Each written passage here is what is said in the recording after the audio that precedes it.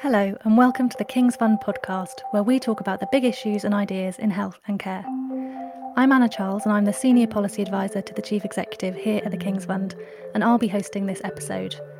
Our regular host, Helen McKenna, is currently on secondment to the Department of Health and Social Care to help out with the Covid-19 response, so I have the great pleasure of picking up the microphone for the next few episodes.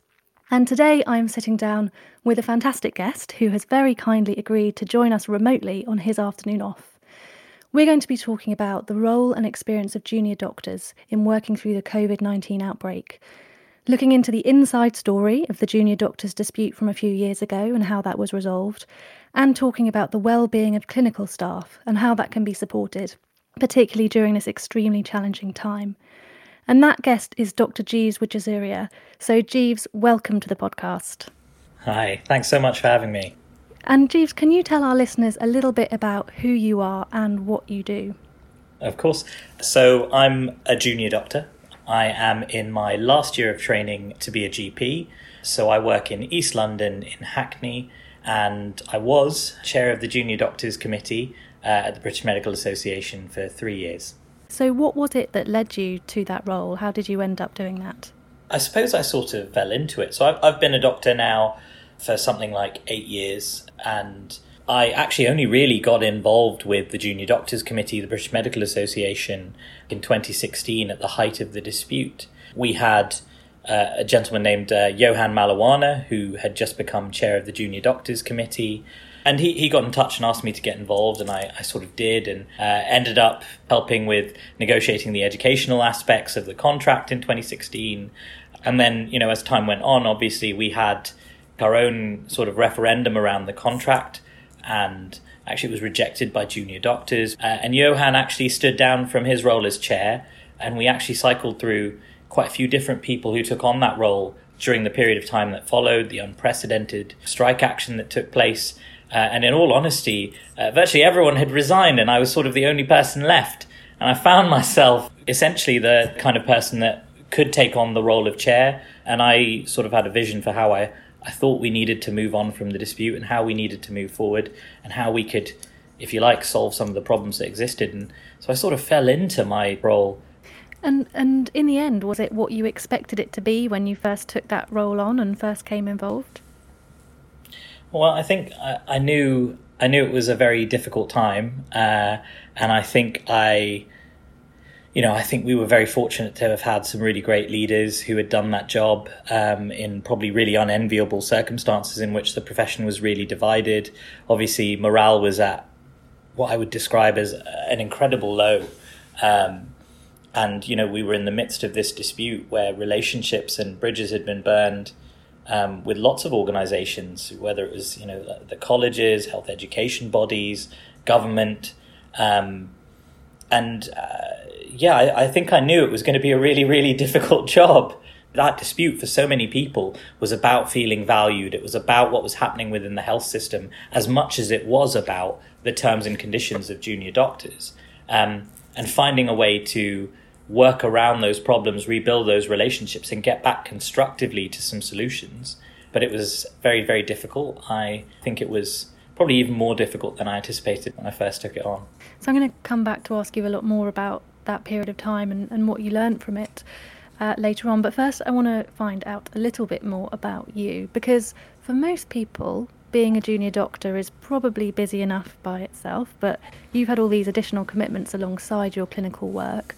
So with all of that going on, how do you keep yourself well when you're juggling all of those things? What do you do to switch off? So I think balance is really important. I know that some of my predecessors actually took time out from clinical practice. I really wanted to keep going alongside any roles I did, so I tried to split my time between the two. And I think really that comes down to organisation and scheduling.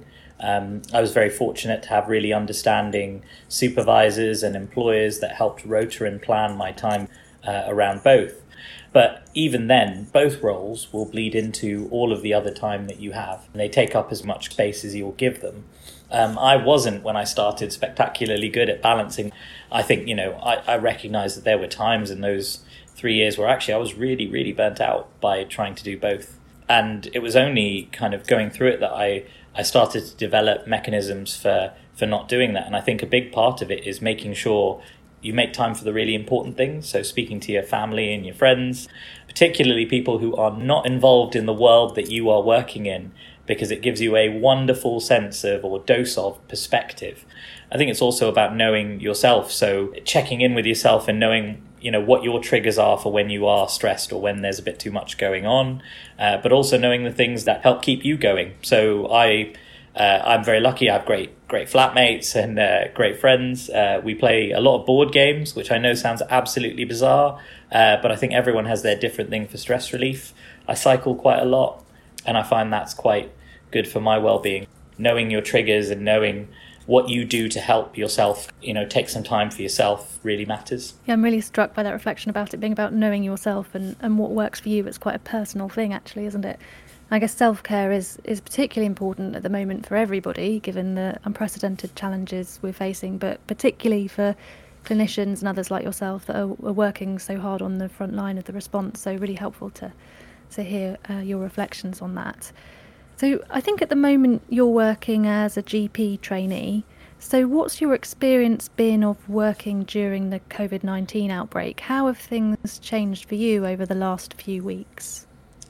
Yeah, I think it's been wonderful watching the response of junior doctors. I think across the health service, everyone, every type of healthcare professional, whether it's nurses, porters, people feel like they want to help and they want to respond to this crisis.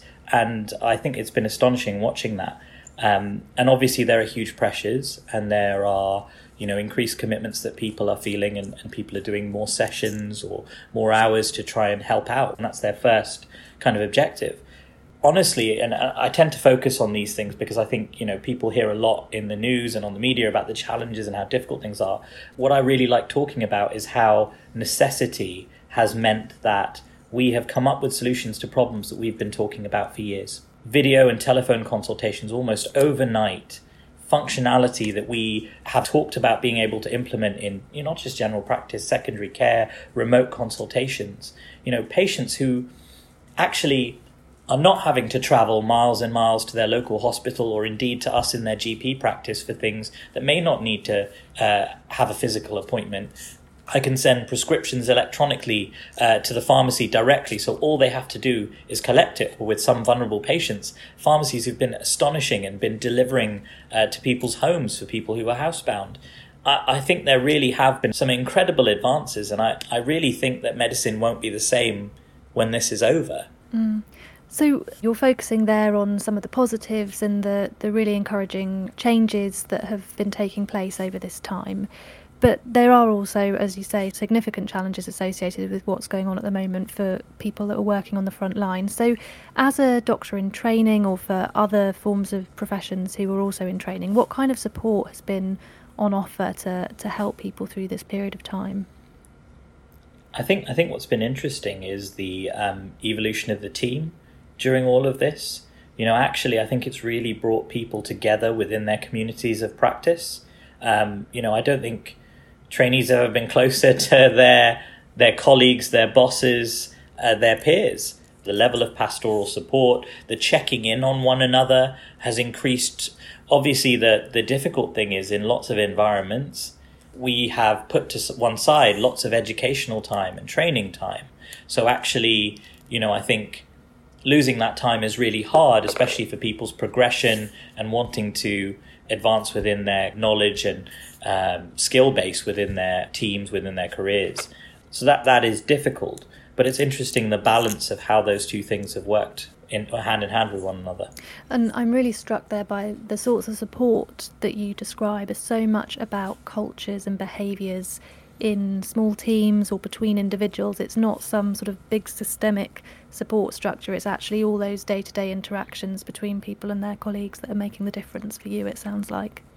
I want to rewind a bit now back to the junior doctors dispute in 2015 and 2016, which you mentioned right at the beginning of the podcast.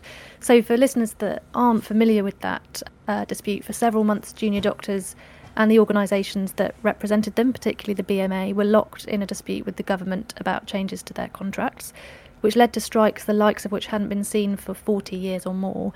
And Jeeves, you were right at the heart of that dispute. So tell us a bit about that experience. What was it like?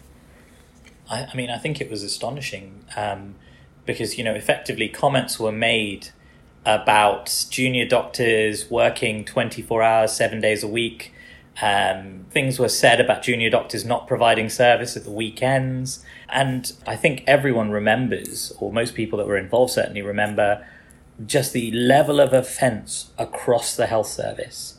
But I think what was also very difficult, I think it spoke about more than just terms and conditions. I think it spoke about the morale of the workforce. It spoke about how they felt valued at the time, or rather that they didn't feel valued at the time. And if you ask junior doctors, you could ask 5 junior doctors, they'd have 10 different reasons for why that dissatisfaction wasn't there. It was always very different from person to person. And I think that overspilled in the dispute.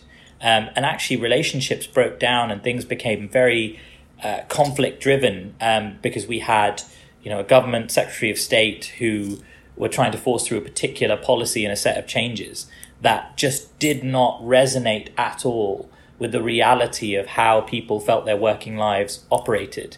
And that sort of boiled over for a period of years. And I sort of inherited my role at the Junior Doctors Committee and chairing it after the last round of strikes and the imposition of a contract by the Secretary of State on junior doctors.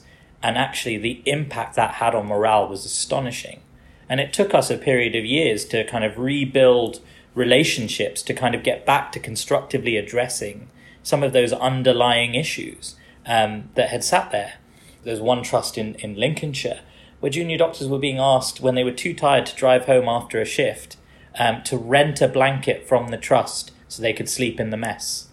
And I just think there was a point at which I think it was enough for junior doctors to hear some of the things that were being said, and the idea that their pay was being reduced at the weekend or out of hours, as well as some of the safety limits being eroded, I think was a bridge too far for all of us, actually.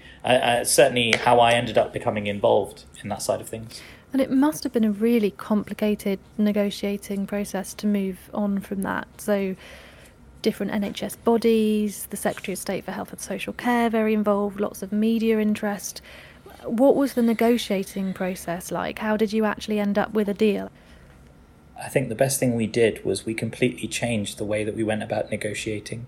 Previous negotiations have always been one side and the other side arguing with each other, and it was entirely based on conflict. We started by approaching then Secretary of State Jeremy Hunt and laterally working with his successor Matt Hancock and rebuilding relations and saying, look, how do we work collaboratively? And what we did was we actually rewrote the process for negotiations. We did what we called a review process, where we looked at the contract and we brought in external experts. We brought in working groups with people from different areas that we knew through surveying members and talking to employers were the issues with our working and training lives. And we looked beyond just the contract as well and looked at training elements. And we created these working groups as part of that review with those experts. And we asked them to come to conclusions. And our negotiations would be on the basis of what those groups identified as the problems and how we solve them. And we asked them to make proposals. So we changed the negotiating process to use those kinds of groups so it was collaborative instead of conflict-driven. So actually it became less about two sides arguing and more about, okay, what does the evidence tell us? Things like the fatigue in facilities charter that we wrote in that time, some of the work that we did to say, okay, people aren't, we were looking at, obviously a really tragic number of junior doctors that were dying trying to drive home too tired on the way home from night shifts. And what we agreed on was a set of rules of how facilities should be provided to prevent that, what things should be in place to make sure rest facilities are available, and then obviously getting the investment from government signed off to say, okay, in every trust in the country we're allocating 30 to 60,000 pounds to invest in those facilities, with junior doctors helping decide on how that funding is spent to make sure those facilities are there. So backing up the work that we were doing to show people actually we do want to value them as people and recognize some of the risks that they're facing. And doing all of those things along the way really helped to start to address these the dissatisfaction that sat underneath all of this. And you mentioned before the really significant impact on staff morale that there was through all of that, which is not surprising, particularly when you look at some of the media coverage and comments that came out at the time. How do you think junior doctors came back from that? Have they come back from that, or is it still having repercussions today? I think we've made big strides. Some of the changes that we've made, I think, are hugely positive. But I think that when we talk about junior doctors in this, we're talking about sort of the canary in the mine, if you like. I don't think when we talk about issues with morale, the lack of safe staffing that we have, that's not just junior doctors. That's almost every service, every professional in the health service, every profession in the health service that feels that. I think what's been interesting amongst junior doctors is there's a greater willingness to speak up. There's greater awareness of the problems. And I think that can only be a positive thing as long as it's applied constructively. And that's really the key, is how do we start to engage with that population who want to improve things and give them a voice? How do we start to help people understand the health system better in their training? Because, the barriers we face, the challenges, are as much about the system we are working in as the diagnoses we face or the patient groups that we are working with. That's something that's still sorely lacking within medical school curriculums or training itself, because we are still seeing a lot of that dissatisfaction. And that can be harnessed, because, I've seen in the last 3 years just how incredible junior doctors can be at helping the system to solve problems, because they see things that other teams won't necessarily see. Their perspective is very different, and that provides a really unique opportunity. One of the things we did was work with the CQC to do things like create the junior doctor forums as part of well-led inspections, so that people are actually asking junior doctors, what is it like to work here? What's it like being very junior within these teams and working in these environments? And that, I've always said, will give you a really unique insight into what it's really like in a trust or hospital setting. Creating those junior doctor special advisor roles that I think are so important and give unique insights.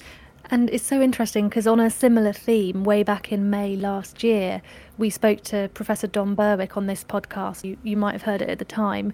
And he shared his thoughts with us on junior doctors. And this is what he had to say. Among the resources the NHS has for continual improvement, few are as promising as the junior doctors. They see everything. They're everywhere. They move around. They have tremendous knowledge. They have fresh eyes, a lot of energy, and they see what's wrong, and they know what's right. And I think one of the great potentials here that I would encourage leaders to take advantage of is to incorporate the insights and energies and contributions of junior doctors centrally in the effort to design and redesign care. I think what we were hearing from you just then, Jeeves, is an example of where that's starting to happen already. Yeah, I think that's right. I think people make the mistake of thinking that because, perhaps something in the title of junior doctor, but that means that they cannot offer skills and insights into these roles. But actually, you look at programs like at the Royal College of Physicians, where they created these chief registrar programs, just what powerful influence junior doctors can be. And that's really the thing that's, I think, lacking, is how do we start to create time in the system that is obviously understaffed, under-resourced, to actually help them solve some of those problems and create efficiencies. And that's really hard when you've got systems under pressure. But actually, people talk about junior doctors after foundation program. We know now that 37% of trainees carried on after their first 2 years of medical training and went into a specialty training program. So that's 60% of people choosing not to do that and taking a break from training. But they're largely going into other NHS trust roles where they have educational or leadership responsibilities. The time really has come to integrate those into the training programs we have.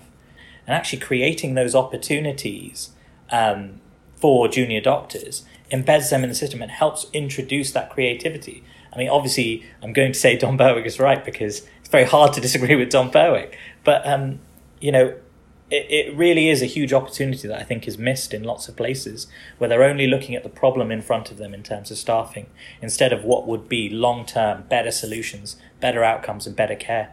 And you've touched already on some of the work that you did while you were at the BMA on improving pretty basic things around working conditions for junior doctors. And it makes me think about a report that you'll be well aware of that the GMC published last year about the well-being of doctors. And I was reminding myself of some of the findings of that a few days ago, and they're pretty alarming. High levels of work-related stress, burnout, really significant numbers of people saying they intend to leave the NHS in the near future. So with all of those issues, and we know that working conditions and culture are some of the key drivers for that, what are you seeing now as the key things that are being done or need to be done to address that? Well, I think it's interesting because part of it's about rostering, part of it absolutely is about culture. When we did the changes to the contract, yes, we addressed areas of pay. We looked at increasing weekend pay, out of hours pay, and we, obviously started recognizing people in senior leadership roles, and addressing that. And we also introduced safety limits. But the reality is, a contract gives you rules. It doesn't make you a good employer. And equally, it doesn't make it a good place to work to simply adhere to the rules. It's about how you administer them, and it's about humanity within the system. All the rules in the world doesn't make someone sort out the problems that exist within departments and within teams. A part of that is the culture of those environments. It's empowering those staff. We talked about creating kind of leadership opportunities and input into the way systems are run, but also it's about flexibility. One of the things we've seen in the last few years is the rise of the terminology around a snowflake generation of doctors that, want to go less than full time. And I've heard examples and paint their canal boats and what have you. And I just find it so bizarre that we're talking about creating flexibility in systems for people to do things that will keep them in the profession or add value to the profession. And people talk about it being generational, but they're exactly the same kind of things we need to introduce to keep people towards the end of their careers in the profession. So I think there is something about empowering people. I think there's something about creating opportunities for them, but there's also something about valuing them. And that takes various forms. It's valuing their training. Let's start to recognize the individual skills that they bring. If you've got someone that's done A&E for a year in Australia, let's count that towards their training. If you've got staff who have gone and, that want to get involved in leadership and management, let's incorporate that into their training programs. It's also valuing them as human beings and people, giving them flexibility to do things like look after their children when that's what they need to do. It's also valuing their well-being. I still remember some of the best jobs I ever had. I still remember one of the best things about it, no matter how busy it was, when the consultant used to come round in the morning and buy everyone a coffee and just have a bit of a natter and tell them, what they're doing and how their job works. The benefit that had on their future career, understanding the job, but also feeling part of that team, were astonishing. And it's incredible how simple little things like that can be. And the imperative to support staff well-being is even greater now, given the pressures that people are under working as clinicians during the Covid-19 outbreak, and actually will be afterwards too, because there'll be a big backlog of routine care that the NHS will need to catch up on. So those sorts of, paying attention to those small things, treating people as human beings, thinking about their well-being, making their lives easier rather than making their working lives harder. I think there's some really important points in there that you've made. And I do want to just flag to our listeners that we've recently published some short practical resources on the King's Fund website related to this. It includes some guidance on responding to stress and trauma and how to practice self-care and to sustain your energy, among other things. So do take a look at those short practical resources if you're interested in thinking about how to look after the well-being of yourself and your teams as well. I'd like, Jeeves, if I can now, to move on to understand a bit more about your experiences of leadership and leading change. So can you tell me a bit about what it was like taking on a leadership position so early in your career? I think it was a really valuable experience.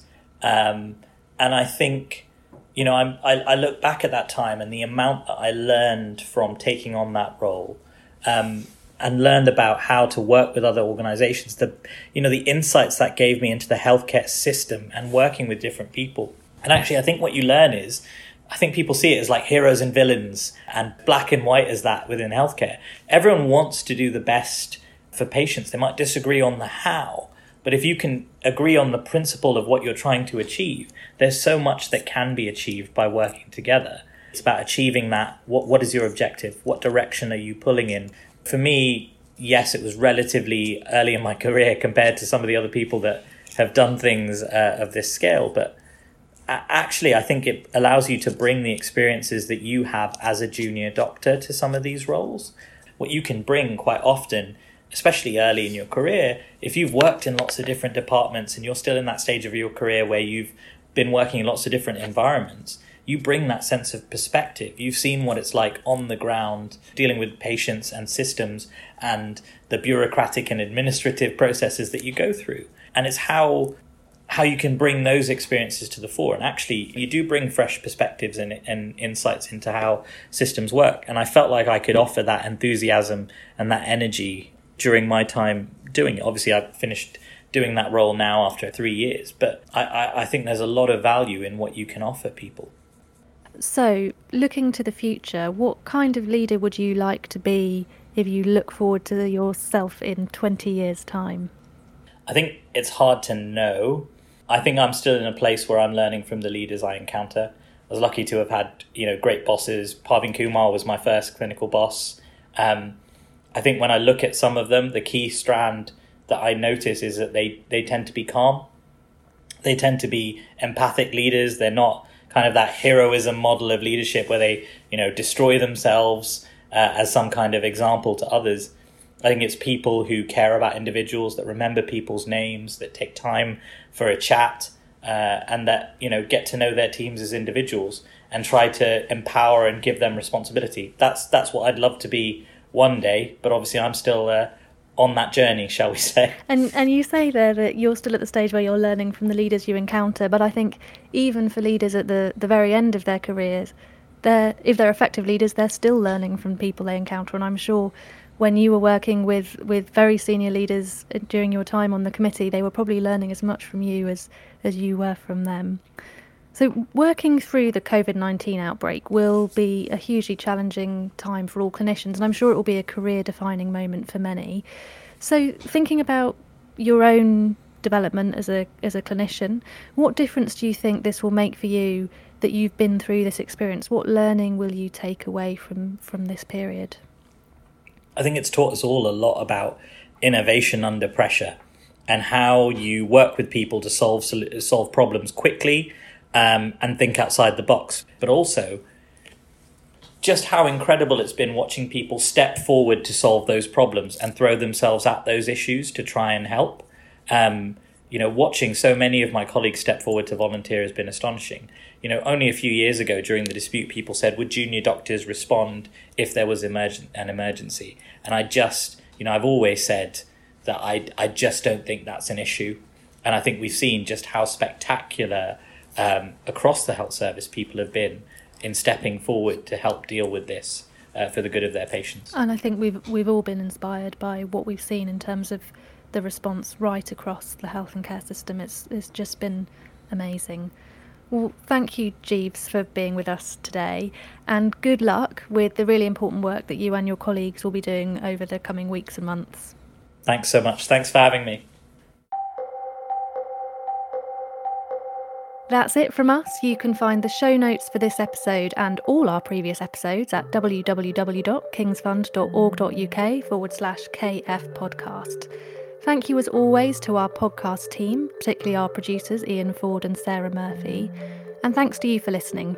If you enjoyed this episode, please subscribe, rate and review us on Apple Podcasts or wherever else you get your podcasts, because it helps others to find us and helps us improve the show. And of course, we hope you can join us next time.